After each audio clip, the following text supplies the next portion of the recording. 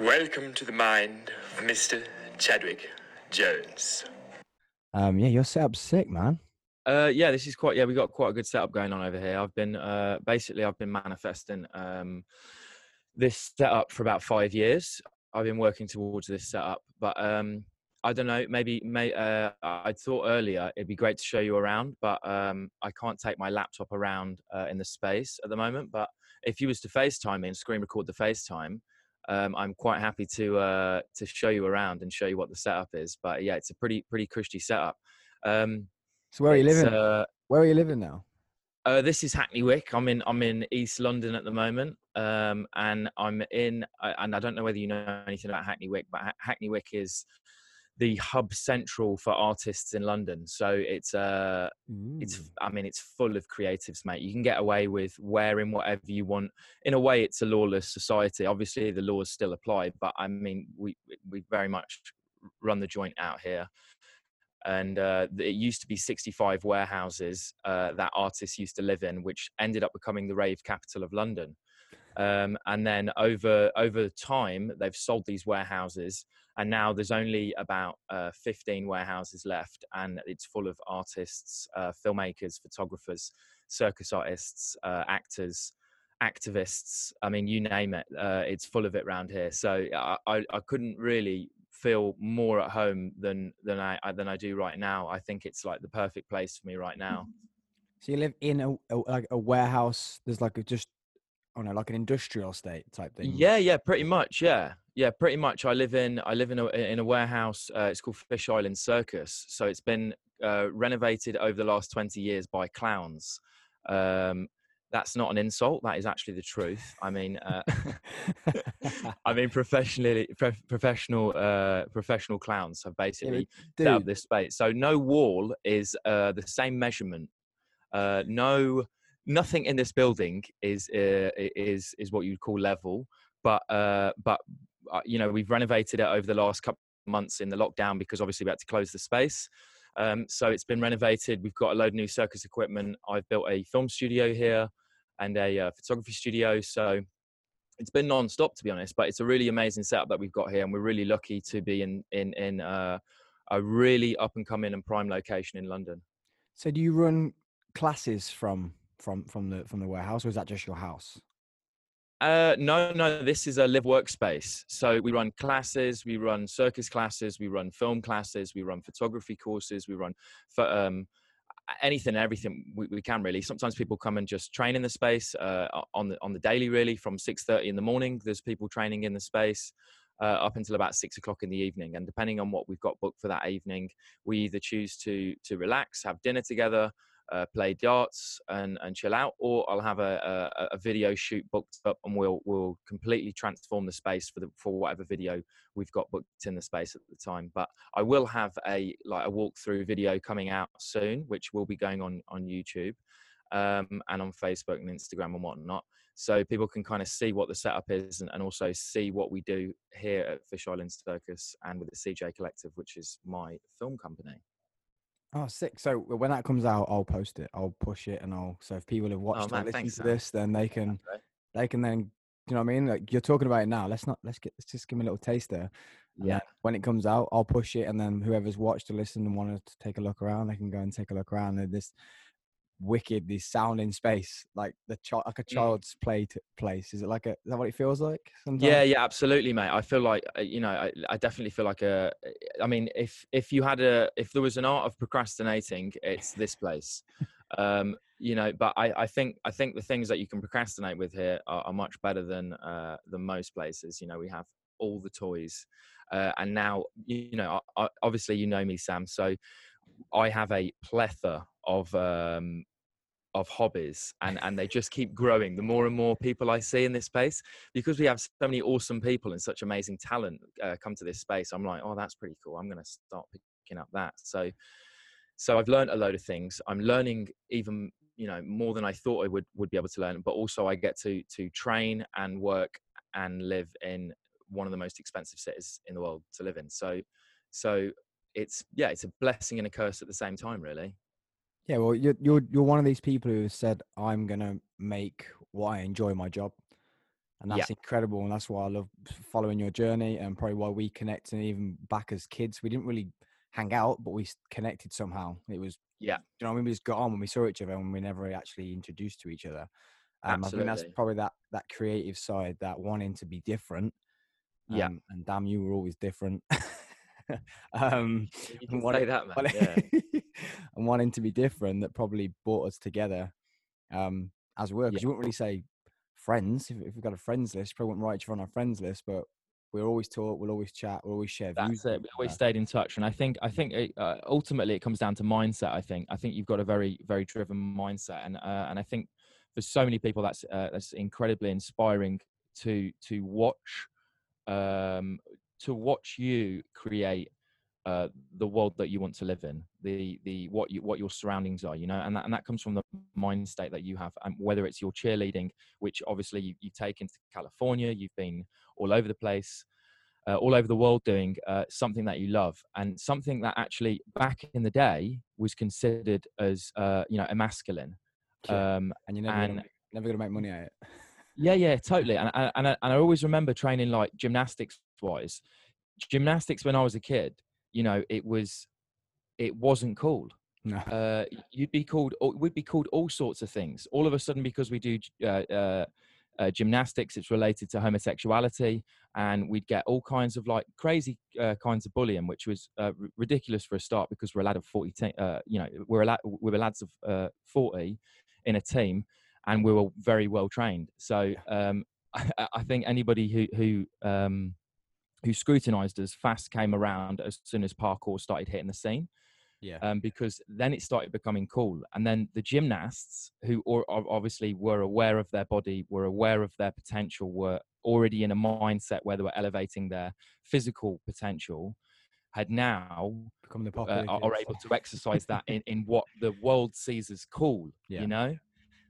So it was really interesting, like the transformation through that, and also watching you exile in cheerleading. I was like, well, I'm just really proud, and also really glad that you carried on that journey, and also you showed everybody you stick to something, it'll take you around the world. Well, thank you, sir. But Very it's same welcome. again though. It comes. I'll leave the invoice at the end of the podcast. All right. But yeah, I'm gonna wait for that when it comes through. Like, and 2 hours of your time talking, and That's it. Brilliant. an That's hour of 5,000. inspirational talk, mindset advice. Yeah.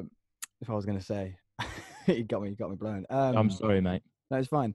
Um, like you say that's inspirational for you or for other people, but it's just the other way around with you.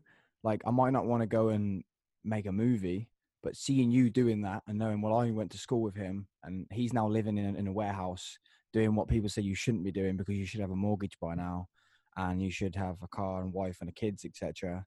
To see Yeah. you doing that, it's like, it, even though I'm older, it secures in my mind, okay, maybe you are doing the right thing. You are, even though I'm starting to think a bit of a bigger picture now and getting a house, and that's obviously become very difficult due to COVID and Yeah. stuff like that. It's still nice to see, like, what you're doing is inspiring to me to know that it's okay, because there's not just it's more than okay, because I think at the end of the day, it's you versus you, and I say this when I walk into an audition room, right? I always say this to anybody that I meet. So many people turn up to like job interviews or auditions, or even in regular life, we see each other as competing. We're always trying to one up each other. But for me, I'm going in an audition room waiting to learn off somebody else. I'm waiting to receive some golden nuggets that somebody has practiced their craft, and they are ready and available to exercise their craft in front of me off the whim in an audition room when the stakes are really high and there's a job up for grabs. For me, if I see someone who does a fantastic audition, I then look at them and I think, do you know what? You deserve that job. And if you get that job, that's down to you. And I don't feel bad for that. You were just the right person for the job. So with that, it doesn't mean to say that I can't help, that we couldn't cross paths again, and the next time that I meet, it might be that we work together, it might be that we don't work together, but the industry is so small, we have to support each other. And also, I don't want what you want, and you don't want what I want. We're after two different things. So we need to get into a repeated repeated. Oh, I'm stammering over my words here. Yeah, we need to keep on practicing that in our society, that it's okay. Yeah, it's like that's like an active and reactive mindset. Like you say, you could be in a room, someone smashes their interview, makes you look stupid, or your audition, and you could go home with, "Well, I'm not good enough. He was better than me," Uh-huh. and that anger, or it could be, "Well, I hate that person," because you're not going Mm. to admit they're better than you, or Mhm. you could be active to that and be like, "Oh, actually, yeah, they were so much more confident than me. They played the Yeah. part better than me. I need to now change and get better for the next time." Or and yeah, absolutely. And also, like, what can I learn? I'm here to learn. Like an audition room for me is a workshop. I'm workshopping, one, my skills, but two, I'm also looking at other people's skills. I'm also looking at the things that they have in their bag of tools that they use, to be able to take some of their tools and go, and appreciate the craft of and the practice that they've done. And I think it's perfectly okay. It's absolutely perfectly okay, because we're always trying to better ourselves anyway. But at the end of the day, we don't all want what Yeah, what everyone us else as wants. Yeah, individuals yeah, want. yeah, yeah. We're all artists, and individually. And even yourself, Sam, I'd call yourself an artist, whether it's podcasts, or whether it's cheerleading, or whether it's, you're always exercising creativity. So within that, there's artistry, whether Yeah. it's through vocabulary, whether it's through your vernacular, or whether it's through your physical means. We're all Damn, you're artists dropping trying to some big exercise us. words on here today. I don't think I know I what half know, of them I'm just mean. dropping all the bombs. I tell you what, I read the Definitely didn't come dictionary from before I did this Polesworth podcast, International and I'm College. like, You definitely didn't come from Polesworth. definitely didn't come from Polesworth. Every time I go back to Polesworth, everyone's like, "What on earth, man? You sound so posh." But here in the Wick, they're all like, "Where are you from, mate? You, Yeah, but you it's ain't, funny because you ain't the usual scallywags we have you around here." still look the same, and obviously on your social media is still you. It's still Yeah, yeah, crazy mad. I'd call this is gonna be weird. I was gonna introduce you as, well, I haven't even introduced you, but oh well, Luke Chadwick Jones, and I'm like, I've never called you Luke in my life. yeah. That's It true. was That's always the true. middle Yeah, name. It was always the middle name, and I was thinking of it. I'm like, I'm gonna call him Luke. That sounds too strange. Like, I'm just gonna call him Chad. What yeah. do you go You can by call me now? Chad. I mean, like What do a you lot go of the by lads now? at home, they still call me Chad. And I Then think what as are you well, now? like, You're in London. yeah. Are you Lucas? Lucas. No, no, it's strange because, obviously now being an actor, and having gone through the process of training how to be an actor, we kind of have to strip away ourselves and remove the ego and remove all of the attachments that society puts on ourselves, and break the conforms of our education, and re-educate ourselves and relearn our ways in which we are, uh, the reasons why we're in the world and how we enter the world, and as people, what we can offer to the world, right? So I look back on the times when we were growing up, when we were kids, right? And everyone used to call me little Chaddy or Chaddy. And I, in a way, that was like an alter ego. It was like an alter ego that I Yeah. then put on the facade of who this person that everybody put onto me. So yeah, it was a really That's crazy time. that's a great thing to dive into, actually, because I was thinking about this. My new job that I'm doing at the moment, just to get money, I have a lot of time to think. I have 8 hours Yeah, to think, and that's not good for people like us. Because I'm like, I want to be at yeah, home building yeah. something now, or doing something. But I was thinking about this the other day, that I started to, during lockdown as well, it got to me. Everything that got to me, because obviously my whole job, my business got ripped from underneath me. One minute I was earning loads of money doing stuff that everyone thought I couldn't do, and then there was no way of turning that round. And it was like, oh, I'm going to lose my house, blah, blah, blah. I need to now go get a Hmm. job. It really got to me. And then I actually got to a point where I was like, I don't want to be Sam Thompson anymore, because I felt Mm, like I still had to turn up on social media. I felt like I still had to turn up to keep my job going. And like you say, that facade of, I don't know, if ever I'm sad, people ask me what's up. If I'm in a room and I'm not jumping around or I'm loud, yeah. what's wrong with you? Are you all right?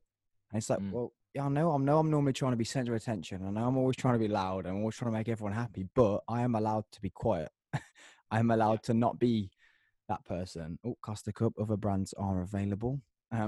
Yeah, this isn't a sponsored ad. It's just a cup we had in the cupboard. um, Yeah. but you put that pressure on yourself. And that's quite weird for you to bring that up. Cause like I say, it was a few days ago, I was thinking about that. And I do enjoy being Sam Thompson, which is why within a week I was like, I want to be Sam Thompson again. Yeah. I was back on social media. I was Uh-huh. back asking people to come and talk to me. I was back to random doing videos. I don't care if I get one view on a video. I really don't care. I just enjoy doing a video. Yeah. But that pressure of what people think you are is Yeah. pretty hard. Like, I don't know, like you just said, that little Chaddy. There's just those words of, I know you got friends, you'll know him, Big Neil. Because he's Yeah. Big Neil, he has to be Big Neil. He has to be loud. He has to be Yeah. Of aggressive. course. He has to be the tallest, the strongest, the protector in the room. And it's like, well, Totally. sometimes he's allowed to be a soft bear and relaxed and Yeah. not looking Absolutely. You're after touching on everyone. so many interesting topics. I think one, yeah, they're the social masks that we wear. So for about 8 months, I went studying behavioral realism, and behavioral realism is basically like breaking it down in a nutshell. It's Sherlock Holmes to be able to in which they walk and why they walk that way and their habitual tendencies as people. And Oh, Chad, can you run that we phrase wear again? these many social masks. Can you run that phrase Yeah, again? You absolutely. froze. Yeah, no problem. I think you've touched on like really interesting topics there. So for about 8 months, I studied behavioral realism, and behavioral realism in a nutshell, it is like Sherlock Holmes, for example. He'd be a master behavioral realist. So somebody who can look at somebody, see their habitual tendencies physically, whether they've got a limp in their right leg, where they put their weight, whether it's forwards, whether it's backwards, the way they hold their head, where their gaze is. Like, they all give telltale signs about how the walk of life in which they've led. So there's many times I can sit in a coffee shop and I can watch someone and I could tell you a lot about a person before I've even met them. I could tell you what old injuries they had, what sports they grew up with, what emotional turmoil that they're carrying around with them. Like, because our physical body gives 80% of what we before the conversation, you know. So social masks is a really interesting part of behavioral realism, and we always have this tendency to put on a facade and to wear a mask that is presenting our best self, or the version of ourselves that we think we are, to the world. And so when you say, like, you know, like Big Neil or Little Chaddy, yeah, we you automatically are putting the social mask on what has been put onto you. So Yeah. we have a responsibility, and we can take responsibility to actually say, like, it's okay, guys, today I'm going to be a little bit more human. I do have thoughts. I am human. I do carry emotions, and I do feel incredibly deeply. I'm not always this emitting burst of light. I can also be an Sad. introverted, yeah. Calm. And it's Chill. also okay. Yeah, totally. Yeah. I said this once before on an Instagram live recently. It's okay to sit in the rain. And like you said before, you kind of touched on it briefly. Is our relationship with social media. We kind of feel like, and I think it's something that really isn't practiced, and it's something that it's gonna become really trendy. That's for sure. Is the psychology and the mental health of social media, and how we rein ourselves off and keep these addictions at bay, and how we use them as tools, but don't become too indoctrinated by the pressures of what the systems in place are asking us to do, to spend more time on the phone, to keep you know, we have to just use them as tools. And I think, you know, a good way of using the platform, like you are already doing, is, you know, with podcasts, with raising awareness to what the implications of this addiction with social media can do, and how it has an impact on our mental health. And all it is self-discipline, you know, and self-discipline is self-love, and that in turn means we can live a more fruitful life that is less bombarded by media and other information that we don't necessarily need to be consuming on the daily basis. It's hard enough living in the world. Do you feel something I keep seeing coming up a lot is this whole everyone's trying their hardest to be noticed. Uh-huh. but I'm trying my hardest to not be noticed, to disappear type thing. Do you think that's, as fashions come around, so Yeah. it's fashionable at the moment to get your ass out on Instagram. It's fashionable to be on Instagram all the time. It's fashionable to be on. So do you think it's gonna be, do you reckon it's gonna become fashionable? Which I've started to see it like van life, Yeah. hashtag get out in the adventure. So fitness has now gone to walking in the hills. Do you think it's gonna go backwards? Not, it's like hippie stage, but do you think people will start going with, well, it's cool to not be on social media for a week. It's cool to go and disappear on holiday and not touch your phone for 2 weeks. Do you think that'll become a fashion? Like, not a fashion. I think that's a really interesting thing. Yeah, I think I would believe anything in 2020. I would believe anything. Yeah, I mean, you're totally right. I think a lot of the off-grid mentality, the jumping off ship. There's a lot of my friends, in fact, who had massive followings, who are huge parkour athletes, who travel the world, who do all sorts of things, and they've jumped ship on a lot of social media platforms because it's become political warfare. Yeah. It used to be that social media was about sharing entertainment content, or it was about boosting your ego. So there were people that were self-aware already and they weren't using it as that, and they were using it as a tool, or they were using it for an ego boost to say, hey, look how well I'm doing. And I think the thing, yeah, it could definitely be that a lot of people jump ship. I think that would take a hell of a lot of awakening from people to do that, because the system would crash straight away, and that would be really interesting. But on the flip side, what I think would be more beneficial is to unfollow really popular mainstream commercial influencers, and I would go like a lot of people that I follow are really small independent artists exercising authenticity, Yeah. and anything that's authentic will always live on, and it will always be successful. And I think people need to not worry about what content, whether their content is getting seen or heard, and about it being actually truly original and authentic to you. And who it's heard by or seen by. Yeah. And also not to worry who it's heard and seen by right now, because in the long term, it's like, looking at the long shot, looking at the long goal. I don't think it's always about creating viral content and creating things. Obviously, for some people it is, and that's their jobs and that's what they want to do, and that's fine. I think as myself in particular, as an artist, I want to exercise authenticity. So if it means that I have less of a following, and the following that I do have are more interested in the art that I create and the authenticity, then I definitely prefer that. Yeah, I had a media friend who said to me, like, Sam, you're not putting us effort in because like my editing isn't great and it never has been. Right. But why are you doing so much, spending more money, etc., to get 40 views, 50 views when, I don't know, people on Instagram could get thousands within minutes or etc. Right. I'm like, because I enjoy doing it. Uh-huh. I'm like, I would love to make money out of it. Yeah. And there are things that since lockdown have happened, I've had emails, messages, and to do with the business I'm already in. If Yeah. I hadn't have done stuff like this, it wouldn't have led to that. So 2021, 2022 is looking good for that. But I said to him, I enjoy doing it. It's not to get money. It's not, this is a hobby. I'm spending money on a hobby. Like I'm like yourself. I'm building a studio at the moment. Mm-hmm. Nobody knew that, but they do now. I'm building a studio. But it's costing me money. But as soon as I think I've got to make money out of it, I don't enjoy it. Yeah, absolutely, because we feel the pressure to be to be earning money. I think in a nutshell, you're kind of saying trust the process and hold the vision. I tell you a quick story. When I first left drama school, I left and I got a job. I won't name the company. It wasn't very great. It was very difficult, and it wasn't what I expected the industry to be. However, from that job, I then managed to get my first acting paycheck. I was still well in my overdraft, £1,500. I got paid £500, and I spent £380 on a DSLR camera, and then I spent £100 on a new lens. So I had £20 to get to work and back.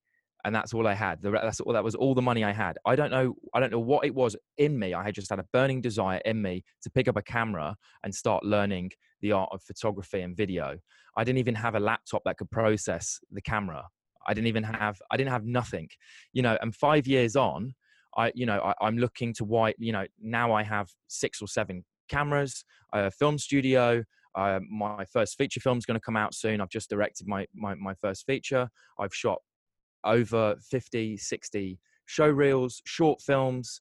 Like there is, I've got 2 or 3 photos that are in Singapore in exhibitions around the world that have won awards. Like I didn't expect that my first acting paycheck, that first curiosity would have then led and sewn itself into my acting career and then given me a film career at the end of it. I didn't know that was going to be the case. But what I did was I stayed curious, and I was never doing it for money. When I first learned how to use a camera, I was approaching buskers in the street and I was saying to them, "Hey, I think you're really talented. Can I shoot you a video now?" And they were like, "Yeah, sure." And so I would shoot them a video. I would then send them the video. By the end of the year, I'd already shot over 100 videos, and there was artists all over the world that were writing to me saying, "Hey, can we shoot a video?" Then I shot my third music video, which then won BBC Introducing Video of the Week. And I then started going like, maybe I can actually start charging people for this. I've been doing this for a while now. I feel like I understand. I'm still editing on iMovie, but a lot of the stuff that I'm making creatively through the camera is really visually stimulating through the story. So, 5 years on, here I am in Hackney Wick, in a film studio, in a circus studio, where I get to exercise all of the things that I love in life, and wake up and sit into the dream and the vision of the life that I have created. I think that's the problem, though. You can so easily buy stuff these days. So Yeah. we can earn money, we can buy a camera, we can earn money, we can get the best editing software, we can get the best editing computer in the world. But if you're boring, and you see that quite a lot on like Instagram or YouTube, they've got drones, they've got gimbals coming out their eyeballs, they've got the best camera, they've got thousands of pounds worth of equipment, and then they're like this on Absolutely. camera, and they're just dry, and they've got, I'm just gonna go and Okay, eat my guys, we're just breakfast. gonna talk 101 now.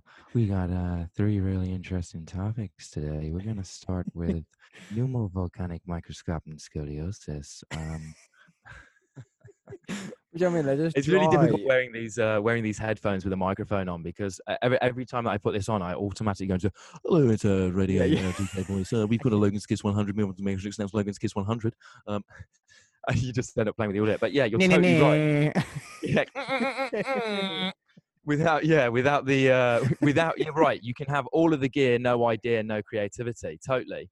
And then they force it. They force, like, I need money. I've now quit my job. Great. I love that you've done that, but stop forcing it. You need to enjoy it first. You need to be okay at it, and then you can make money out of it.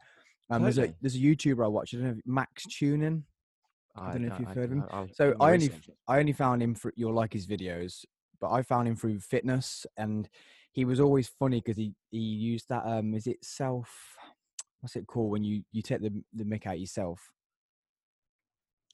You know the big word. You come on, you got big words for days. But when you say like, "Oh yeah, it's because I'm massive," even if you're not massive, or it's because I can lift loads of weight, like, do you know what I mean? Or like, he's funny because he takes the mick out of himself. But he started through fitness. He was never really like massive, but just constantly trained.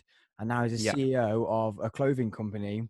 And also he always used to eat sweets, and people hated it because he was fitness and eat sweets. He's now released his own sour candy, like sweets, and he's got sold like millions on every launch he does.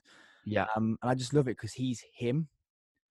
He hasn't gone out there to force it, like, let's do a training video, let's do this. He's still like, yeah, I'm skinny, guys, I'll just keep training.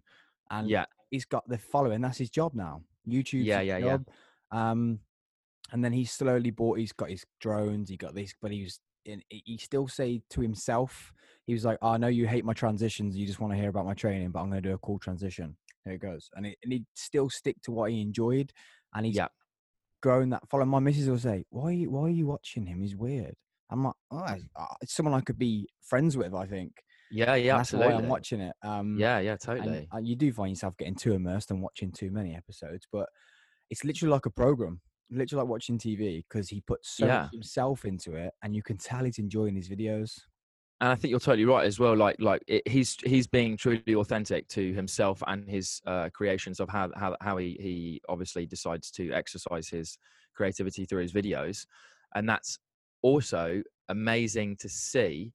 Uh, us as humans, again, slightly going back to behavioral realism again, is that we can see when you know we're more transparent than we think. We can see when someone's putting on a facade of something. We can see when someone's trying to display something that they're possibly not being their true authentic self, because there's something about it that rubs us up the wrong way. Yeah. So when people are truly authentic and they are just exercising their own greatness, then it's totally watchable, and you're totally right. And it should be that you relate to them and go, I feel like I'm friends with you. I feel like we've been friends for a long time, and that's brilliant. I'm glad he's doing really well. Yeah, it's just, I think, because then you see other people doing it, and it is literally like, okay, well, I need to make money out of this, so I'm gonna have to do a bench press video like everybody else, and I'm gonna have Yeah. to do this. I'm gonna have to show how well I'm eating. Like, and he's literally just like, okay, guys, so we're gonna cook a healthy meal today, and he'll just make a bowl of cereal, and he's like, that's the first meal made in the house, and that's just him. Like, that's Yeah. how he eats pizza. He does eat healthy, but he doesn't exercise all the time. Oh, look how perfect I am! Like this whole, like, say, the perfect Instagram person, and he's just like, this is me. This is who I am, and I think that's why he's grown to build such a big following from it, because he's just been him as such. Yeah, totally. So let's dip onto the movies. Yes. So what made you want to be, have you gone actor to producer, or have you gone the other way around? I think we wear many hats in life. I find this question very difficult. There's quite a few people ask me, they're like, what do you do? And I'm like, yeah, that's a great question. Have fun. I live in a circus factory. And I Yeah, have no, fun. yeah. I mean, I'm an actor. I'm a circus artist. I'm a performer. I'm a voiceover artist. I'm a director. I've produced. I'm a business owner. I'm many things. I am Luke, is what I prefer to say. But yeah, Sounds so like an action movie. yeah, one mission, one Luke. I am no, Luke. it's yeah, I guess the transition happened. I was in Madison Square Gardens. I was performing in the circus with a show that I'd been on tour with. We went into Australia. We ended up in America. We were touring America for a while, and we ended up in New York City. So in New York City, I then met a very, very, very inspirational man called Enzo Simone. Enzo Simone produced a project called 10 Mountains, 10 Years.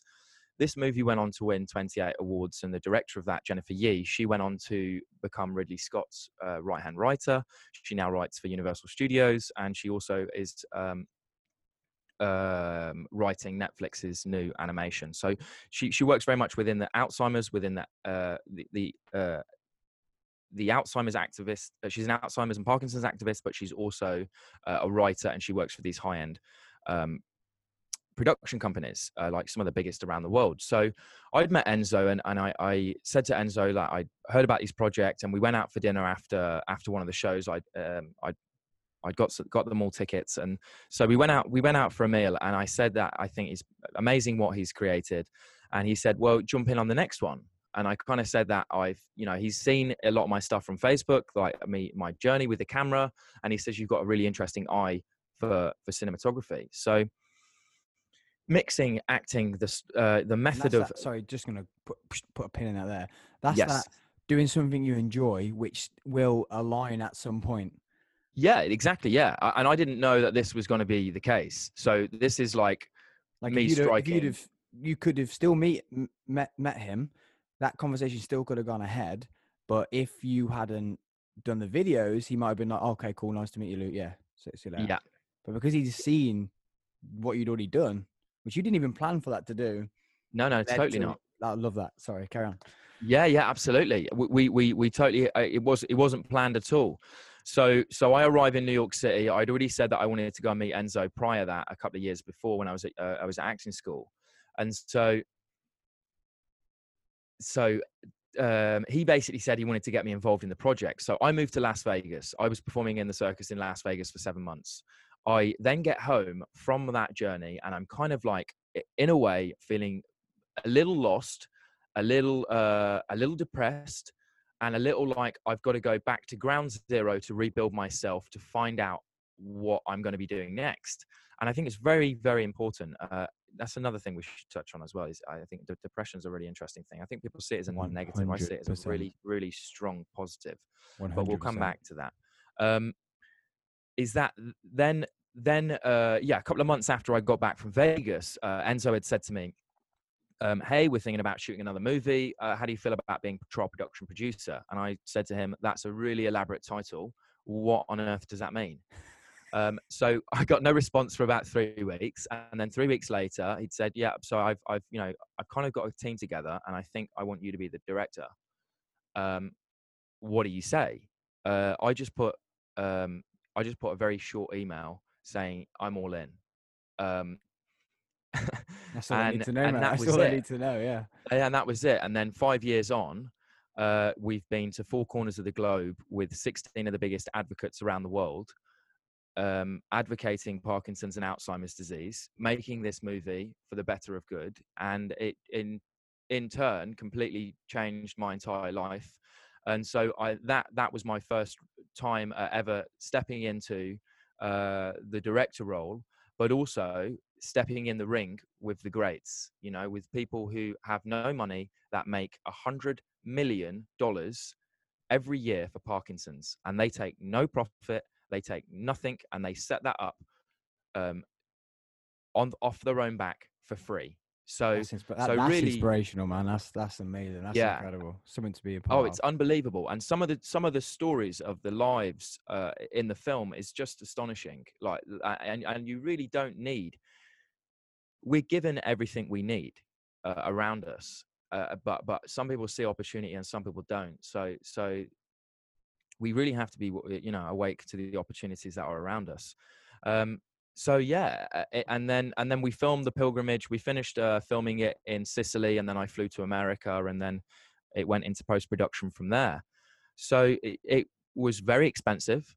I didn't think I would be able to afford it at the time, but I did bit by bit, and I even got to a point I thought I'm going to have to sell the car here just to get to Italy. But I trusted the process. Not the Mazda. Yeah, the Mazda. Yeah, I was gonna have to sell it, mate, and that's my wife. So happy wife, happy life. And I almost had to sell the wife. So times were tough. I'd like to sell mine. You what? Sorry. I'd like to sell mine. You like to sell it? Yeah, well, this is a good time for you to sell it, Sam. It's on the podcast. My wife, I mean. Oh, I hope she's not watching. I hope she's not. I'm not involved in that. Okay, I'm not involved in that. The sale of this is nothing to do with me. I love you, babe. Yeah, it's so it's really interesting the way that life has something set out for you, and by no means was it hard. And somebody asked a dear friend of mine asked me the other day. He's like, "What would you say to people? Because you're doing what you're doing, what would you say to people?" I said to him, "I wish that nobody was me, because then you don't have to deal with all of the things that come with living a life like this, because I don't think it's set out for everyone." No. And so I'm happy smiling in the face of adversity, but not everybody is. So we also have to know what we're capable of, and not giving too much of ourselves away before we actually end up depleting ourselves. So I think that's the best message I could say, is that actually, like, there's a lot of people that go like, "Oh, you're so lucky, you're so fortunate." I think I'm hardworking and I'm stupid in so many respects for taking on so much work that I don't really know what's going to come of all of it, but I know probably greatness. So yeah, there's a phrase that someone says. Oh, Ross Edgley says something about being. Oh, what is it? Being brave to start or something. Oh, so naive. I can't think. That's so annoying now. Is it good? Like basically what you've just said. like you said, you're stupid and whatever word you used to say with that. But that's where the creativity and where jumping the mold comes from. Yeah. Just being so, like, you're brave enough to say I'm going to do it, but naive to think things might not go wrong, but you're in there Yeah, anyway. to think it's going to be an easy journey. Like But they you're think in it's there. going to be like, it's funny actually. You're totally touching on all the right topics. You know, some people think show business is glamorous. I tell you now, after walking 25 miles every day across Sicily in the 10 hottest days they'd had in 10 years, with 25 kilos on my back, 7 kilos on my right hand, wearing the same clothes for 3 weeks straight, standing in a tropical thunderstorm, ruining my equipment, having paid for all of it, and now watching it all be destroyed. There is something so beautiful about letting go of it all and realizing that you're in the right place at the right time. But also, there is nothing glamorous about the smell of yourself after walking for 3 weeks straight. I think people So see. there's a lot of people that see the glitz and the glamour and the Yeah, red carpet. They don't see the hardship that goes on behind the cameras, behind the editing team, behind and the they also don't see what small movies take to make. When you've got yeah, big box movies, you're fine. When you got like, absolutely. I know someone who's just flew away to film a new big movie, and he's only a body double, but they'll pay him because they can't afford to pay the main actor to come and Yep. shoot a few scenes because of how much it costs to get a main actor there. And he's in this, he's getting paid nowhere much as what top people get paid, but he's in a hotel, it's lush, free food, Yeah, free alcohol, the pool, and all that, and they don't see what it takes to get there. So like, totally. probably a lot of those producers and people there would have done what you've done to get to the big bit, and a lot of people normally see just the universal pictures and the That's it. when Totally. people have made it as such, they don't see the standing in the tropical, like you say, and not Totally. being able When to they make it afford over, yeah, they make it overnight, and there's 5 years in the making. You know, they don't see the 5 years in the making when you're on your knees, begging for mercy, saying, "I haven't got any more than I can give you. Please, you know, please help me out." You know, whoever you're talking to, but you know, there is times that it does become like that. It does go like, you know, I'm on my knees here. I can't give any more than I'm giving, and someone's got to help me out here. And it always does. It always comes through, and we have the power to manifest all of the things, but it requires patience and persistence in the process of life. you saying that it's not everyone is cut out for your type of life, or say, I'm not as eccentric as you, as in the way you've built your life. Darling, what do you mean? I'm not eccentric at all, darling. It's probably the wrong word, but like, No, I know what you're saying. Yeah, how yeah, brave absolutely. you've been. Like, I have had my cushion. Like, my partner is my cushion. She's the Uh-huh. person who says not to do things or to do things. Like, when I said I was going to America, she said go and do it. So I knew it was a good idea because Yeah. she was happy with me going away for 10 months, not seeing her for maybe 6 months at a time. Whereas Yeah. if it's things, she'll say, I want a house. Okay, cool. It's time to knuckle down. And I don't believe in following the system and being stuck in the system, but she wants a Yeah. house. I understand the house. I'd secure my kids for future. I'm going to do that. So not Yeah. as crazy as you living in a bloody warehouse. If I was single and I wasn't with my partner anchoring me down, I probably would be in a warehouse somewhere, Yeah. being a circus performer and doing what you're doing. Yeah. But I think that you saying the memories you've got from that is exactly what I'm like. Like, Yeah. did you earn any money from that? No, I don't care. Like, It's not about that. If like, it's about did that, like, you've lost the game. that's what I mean. I think, but like you said, people aren't cut out for it. It's because some people don't care about that memory. But I want to know when I die, when I'm on my deathbed, I have no. I wish I'd done that. I wish I'd said yes to that. I wish I'd gone and done that. And that's, I say, probably what brings us together as well. Once again, it's that same mentality. And like, some people aren't like. Some people are like, I want to have the memories of having so much money, so many houses, 12 cars. Yeah. My kids are all happy. And I flew here on a private jet. Some people have that as memories, whereas you're a bit like me. Like, I want that memory of I was stuck in a tropical storm. I lost all my kit, but then I still managed to overcome that and build a movie and create a movie. And like, I can tell people I've walked through a desert, or I've not changed my clothes for 3 weeks. That's a cool memory to me. Like, some people are like, I would rather say that I bought a new outfit every day for 3 weeks. Yeah, But yeah, I'd rather totally. say I've not wore clothes. And it's good. Like I say, me and my partner, we bounce off each other very well because she was never like that, and now she is. And I Mm. was never caring about money, and now I do a little bit. And Yeah. I think that's great for both of us. Yeah. I don't know. People have seen me. I turned my car into a camper van during COVID because I love Yeah. Yeah. Yeah. camping. Yeah. You would never have got her in a car with a bed in it ever. And she was like, you know what, I'm gonna give it a go. We've been 4 Yeah. Yeah. times now, That's and we've had great. great weekends away. And she was never like that. So just going back to what you're saying about people aren't always made for it, and I think that's the two different types of people that you have. Yeah. And I'm definitely the way you are. Is I'd love to say I was stuck in a tropical storm and tell my kids about that and tell my family Yeah. about that and how incredible it was. I think the thing is that I say to my close friends a lot, you know, don't wish for a jet plane. Wish for the lifestyle that requires you to need a jet plane. If I'm Dwayne Johnson, he's not going, I need a jet plane because I want to look like I'm rich and I've got a jet plane. No, the guy's shooting 13 movies. He has, you know, a year or 9 movies a year. That means he's got to be around the world uh, all the time. So he needs He the plane. needs it. Yeah, I love He that. needs it. It's an expense. So we can't get caught on materialism. Just touching back on also the people sit from the outside, especially from social media. We put the highlight reel up of our lives, and we see that, you know, like for example, I was touring with the circus, or I'm touring with whatever show that I'm doing at the time, and you see I'm in and out of planes and in and out of different cities and all over the world. And they go, oh, I'm so jealous that you're so lucky. And then you go, well, you know, are you willing to get up and ice your ankles 4 times before you walk in the morning?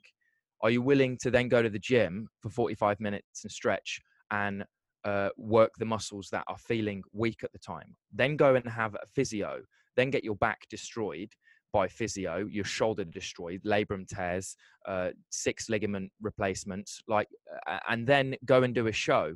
And it's not the first time. So I say this to anybody who goes to watch any circus show or any Cirque du Soleil show. You know, it's not the first time that that person's done that trick for that audience. That is probably the 15th to the 20th time that week that that person has done that triple back somersault. So people think that, you know, we're robots. We're not robots. We're very well tuned, very well, really, really specifically crafted showmen that are trying to exercise physical greatness, and also we're pushing beyond what physical boundaries to what our potential, to try and exercise our potential even further than it already is. So it's, you know, people don't see what happens behind closed doors, the broken necks, the broken backs, the broken legs, the open fractures. They don't see that. We see that, and then 5 minutes later we're back on stage and we've got a 5-star stellar performance. A great word you said there as well, which I hate it. Lucky. I I can't was stand not it. lucky. Let's go back to what we said a few minutes ago. That dude seeing your show reels on Facebook, it wasn't, someone would say, well, that's lucky that he saw them because then he knew how good you were and that's why he wanted to work with you. Well, it wasn't lucky because you created those videos and you put them on Facebook and you uploaded them for him to, in the end, see them. That's not luck. It's not luck that he's seen them, because if you hadn't put them there, what we would say unlucky. Well, it's not unlucky, no. And I hate that. Like, you're lucky to be traveling the world. Well, no, I put myself there to travel the world. Yeah, absolutely. And I can't stand that word. Like, and no, it's not. Look, it's hard work, mate. I think sometimes, like, you know, sometimes with certain things to get to a certain level, I think sometimes it is luck. You've bumped into someone on the street in passing and you've been very polite to them. It turns out that's Stanley Kubrick, and now he wants to put you in his next movie. But that's not luck, because you were polite. You could have been an arsehole. Well, you're right. You're right. You are absolutely right. Yeah, I don't believe in luck either. I only believe created in hard that. work. You were on that street at that point. You bumped into him, and you could have been like, "What are you doing? Why are you bumping into me?" Yeah. You totally, didn't. You were totally. like, You've "Oh my God, practiced sorry, sir. I'm so sorry about that." And then he was like, "Wow, look at him. He's got a creative mustache. He seems very, very cool." I've only got this just because I did a commercial recently and they asked me to shave. I would have a big beard normally, and a big mustache. But I'll say, yeah, you had a cracking mustache. Yeah, I know. It'll be back. And you didn't have to be nice to him. You could have had a bad day that day, and that's not luck. That's you being you. Like, and especially if, like you say, it could be someone who was famous or put you onto a good path, then, well, guess Yeah. what? You were in New York, you were in LA, you were in London, you were where you should have been. If you were walking around in the middle of, I don't know, Dordon still or Polesworth still, then guess what? You're not going to meet a superstar. Yeah.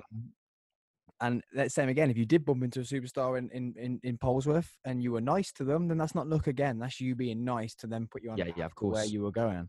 Absolutely. I hate the word luck. I hate it. Yeah. Me too. I just think it's it's a little inconsiderate. I don't think people have considered all walks of life and how people have got there. It's very easy for people to jump on the train of like, oh, it's privileged. There's all kinds of things going on socially now. But yeah, you're totally right. It isn't luck. It's hard work and work etiquette and a good ethic and a healthy life. A healthy life. So what do you prefer, performing Yep. or directing?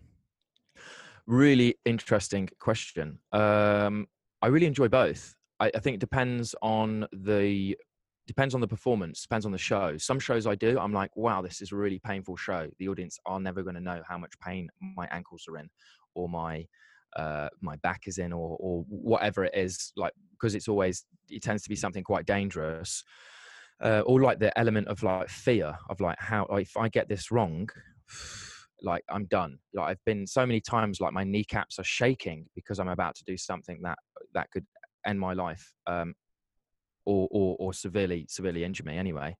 So yeah, just while you're there, we haven't touched on that. So Chad Luke is not just a performer; he was a circus performer, so acrobat, so triple back somersaults, twisting into somersaults, twisting out of somersaults, off teeter boards, so off like a seesaw. So think yourself in the park, and he's on one end, and someone jumps on the other end, fires him in the air, then he has to propel himself to do some crazy, nice, show-stopping somersault back onto his feet, or off something, running and jumping off something, all in a performance, not just in the park or not just parkour, actually in front of crowds of people every day.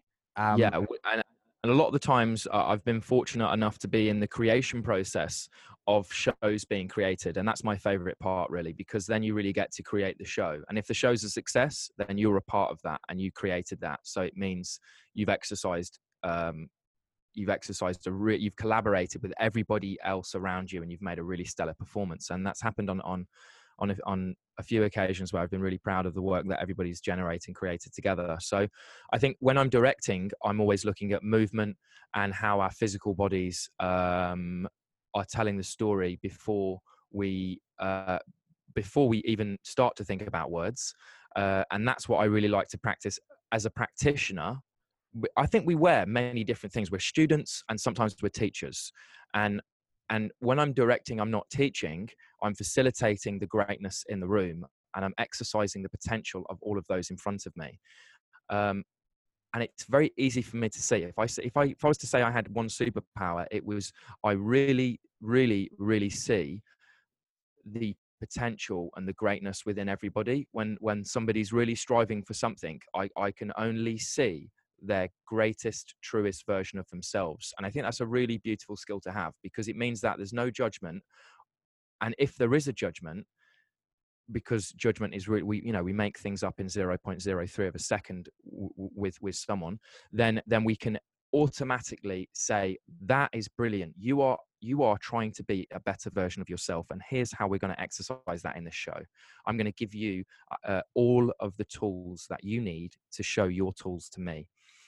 When I'm performing, I get the buzz of being on stage, and I get the adrenaline, and I get the fatigue and the tiredness, and and also the highs and the lows of what it is performing. There's days you wake up and you go, the last thing I want to be right now is it's in front of 2,500 people. Yeah. Last place I want to be right now. I'm feeling vulnerable. I feel weak. Everything hurts. My mind's against me today. And then you step up to the plate. So I think it's both teach me a lot of things, and I'm really interested in doing both a lot more. I think with you doing both as well, also gives you, it's a bit like me coaching and competing. You understand now as a producer what they're going through. Yes. Yeah. That's not saying you're not going to put them through that, because maybe you waking up and feeling emotional and vulnerable actually gave you a better performance that day. because Yeah, yeah, that's yeah. why you perform. Like, it's the same as being an athlete. You ache because you want to ache. You ache Yeah, because yeah, of course. There's it's a pleasure you're in pain. yeah, yeah. And I feel it gives you that understanding of, so when you are producing, Yeah. do you think it gives you that edge? That Yeah, absolutely. I think it gives me the upper hand on many aspects, actually, with photography, with video. I know what it feels like to be the artist on the other side. So I know what I don't get from other people, and I try and practice what I don't get. So it's really good, because then I can take the things that aren't necessarily working in some spaces, and then try and exercise those things into another space where I'm in the flipped position. So, like, I trained as a theatre maker in physical theatre, so it was bringing physical practices together to tell to have a narrative on stage, with our physical bodies, and that translates to so many things in film, in photography, in all walks of life. And I think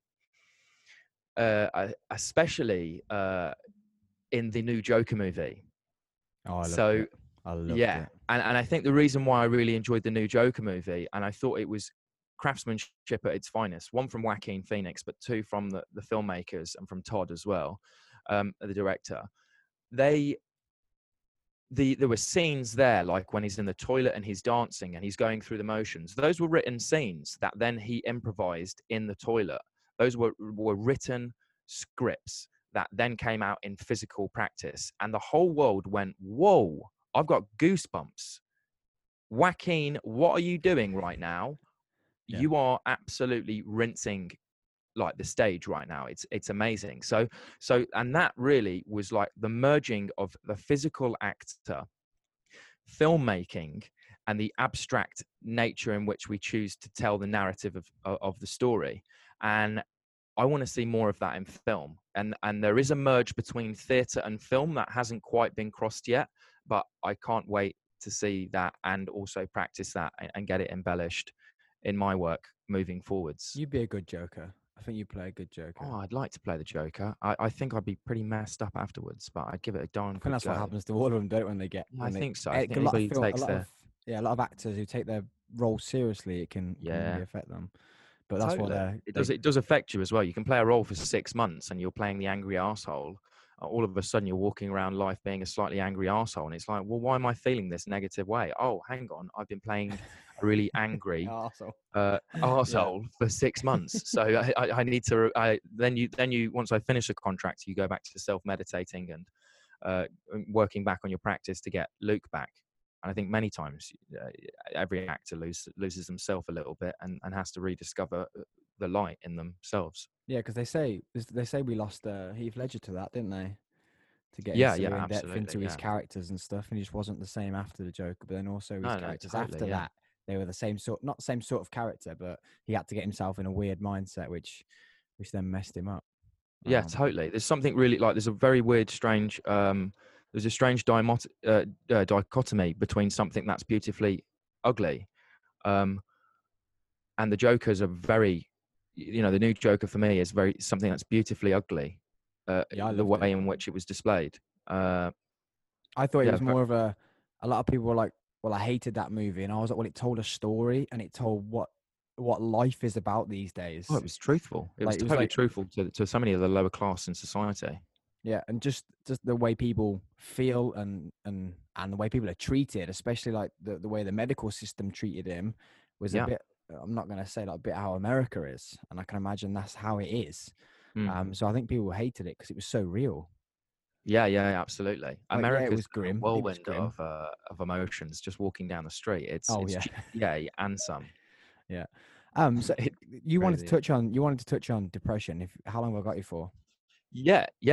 Great. That's a really good thing. I think people tend to shy away from it, and they're like, they're either embarrassed to say so, or they're just haven't accepted the fact that as humans we suffer with mental health issues. One thing we don't practice in our education system is well-being, especially mental well-being as Yeah. well. It's something we really have to learn. It's a journey on our own. So depression to me is depression of the character that you're playing. Your body is tired of being the person you are not. So if depression comes about, it's actually I feel like it's the world coming back in reflection to yourself and saying, hey, there is a better version of yourself out there. Work on it.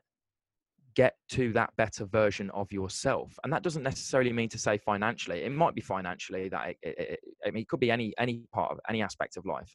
But depression to me means that as a person, you need to go inwards to come outwards, and you need to depress your character and to grow and to bloom. I'll tell you a little cheeky story about a lobster, right? A lobster sits under a rock, and it grows a shell. It grows a shell, and then it goes out into the world. It eats the world. It does its routines of life, and it gets to a point where it becomes uncomfortable. Let's say that uncomfortability we can call depression. So it has to go back to its rock that it originally came from, and then it has to take that hard shell that it had when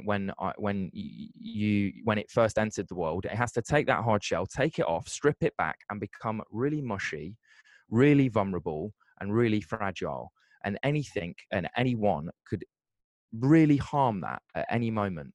But it has to do that to grow a bigger, better shell, a bigger, better version of itself, to then re-enter the world and continue life moving forwards. And I think that's a beautiful analogy for any time that anyone's ever suffering with depression or anxiety or whatnot. It's okay to go back under your rock, and it's okay to take your shell off and reevaluate. And I think we should do it more often than we think. We don't practice it in our society, and we don't practice mental well-being.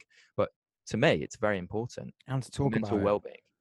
Let's talk about it. So like Let's talk about it. Let's educate each other. It's okay to not be okay. Yeah, and like, so I had this a week ago. So it's been getting to me that I can't do what I was doing. I can't live my life how I was living it. And not, it is due to COVID, but it's not like, oh, well, I can't go here, I can't go there. We had a process. I've now had to get the job. I've had to stop doing everything I was doing that I'd been working for the last 6-7 years. And I had a bit of a breakdown during COVID and didn't speak about it for a long time. And then once I'd spoke about it, I felt great. Okay, now how am I going to fix this? I got the job. I then had the same sort of breakdown not long ago, and I was snapping at people and I was snapping at my partner. And I literally I was like, I've got to say something. And I literally just said, I'm not okay. Yeah. And I felt so much better. Like it didn't change the job. I'm still in the same job. It didn't change the situation. I'm still where I am. Yeah. But I just needed to tell somebody. So I just said to her, I'm not okay. And then I say, nothing's been done about it. It just changed my mood. Yeah. Because I wasn't hiding in myself. And like you say, I was in that mushy, vulnerable lobster state. Yeah. Where I'd taken the shell off, but I've gone mushy, I've gone vulnerable, and then now needed to say something and speak to someone. As soon as it was out there, I was like, okay, Sam, get over yourself. There's people who haven't got houses, who haven't got jobs, who haven't got money. Yeah, gratitude. Just because you're not doing what you've been doing for what you've worked for, yes, you've lost everything. It could come back. It's not. It will come back in a very different form. Yeah. And I had to just say to myself, like, get over yourself. I could be sat at home with no money, and I could not be buying a house in 6-7 months time, but I am still on that path. Yes. Yeah. I think the hardest part of it was all the people that I'd done this to, and people listening can't see, I'd stuck my finger up to and said, I'm going to be a cheer coach, educator, and that's going to be my life. And I'm probably going to work 30 hours a week and earn the same amount of money as a 40-hour job. Right. And it was like I'd got all those people saying, I told you so. I told you so. Because I'd had to then go back to the norm. I'd had to get a normal job. I'd had to go and be 9 to 5, 40-hour a week. And I was putting that pressure on myself. No one had said that. Yeah. But I was putting it on myself. I told you so. And I could feel all these people that I'd proven wrong saying, I told you so. I told you so. And once I'd spoken to someone, they kind of disappeared. And it was like, okay, now I'm doing it for a reason. This is why. I can't help it. My work's not even there. It's not like I'm just not doing the job I want to do. It's the work's not even there. So get over yourself. You've got money. You've got to have a roof over your head. You've got a nice partner. You've got a good family. Be grateful for that. And then hopefully the way I am will bring everything back again. But I think like depression, people need to talk about it. Totally. Otherwise you get more and more depressed. And also you touched on a really important topic there as well, is gratitude. Like we need to look at the day and be grateful for the things that we've done in that day. You know, if anybody who's struggling, you can literally be like, well, I'm going to write down 10 things I'm grateful for today. You know, it's very simple. It can be very small. You know, I'm grateful to have breakfast. I'm grateful to have the things that I have around me. I'm grateful to have a family. I'm grateful to have a roof over my head. I'm grateful for this scenario that happened today. It can be as big or as small as you want, but do that on the daily basis, and gratitude will attract and manifest other things into your life because you'll attract more opportunity. And you attract people like you. Like having this conversation today will put me on a good path. If I hadn't had this conversation and just sat watching TV because I got to go to a night shift today, Yeah, likewise, Sam. it puts you in that, okay, that was a great conversation, and puts you on a good start to the day. Obviously I've only just got up, so it is my start of my day, but Yeah, a mate, good, you're on nights, mate. a good- You're doing really well to be up good- at this point. Anyway. but the problem is though, because I'm talking to the people I want to talk to, it's not money. I don't make money out of this. So because I'm talking to people I ask to come and talk to me, or if they come and ask me, yeah, I'll talk to you. I want to do this. This is what I want to do. So this is a reason to get up when I should still be in bed, etc. Yeah, totally. And like you said, it's that put it in the terms you put it in, like creating that good energy, creating that good future to get yourself out of that dark place, and to readjust, to talk about it and readjust, and then reassess, reevaluate, and then move forwards. Be grateful for what I'm grateful that I'm getting to talk to you because of the internet. I'm grateful that my mic's finally working this time, and hopefully it's recorded really good audio, because this has been I hope so. I'm sure it's going to be great. It's been an amazing chat. Yeah, man, let's wrap that up there. That's an hour and 10 minutes. Man, that was good. That was a really thanks. chat. Thanks I for could coming chat on for like 3-4 hours. That's great. Yeah. Thanks so much for having me on, Sam. Thanks for coming on. Take home points from this for viewers and listeners is be more lobster. Be more lobster. Let's be more lobster. Yeah. Just be more lobster. Be more lobster. Be more lobster. Look after yourselves and look after those around you. Yeah, definitely. And be grateful. Be grateful for what you've got, and opportunities like this. Opportunities like this. What is your movie called? The Pilgrimage to Enlightenment: The Journey of Becoming an Advocate. The trailer's out on YouTube. It's also on Facebook. You can get it on Instagram. The release date was supposed to be this June, but because of the whole COVID situation, I'm going to postpone it until I think the world is ready for it.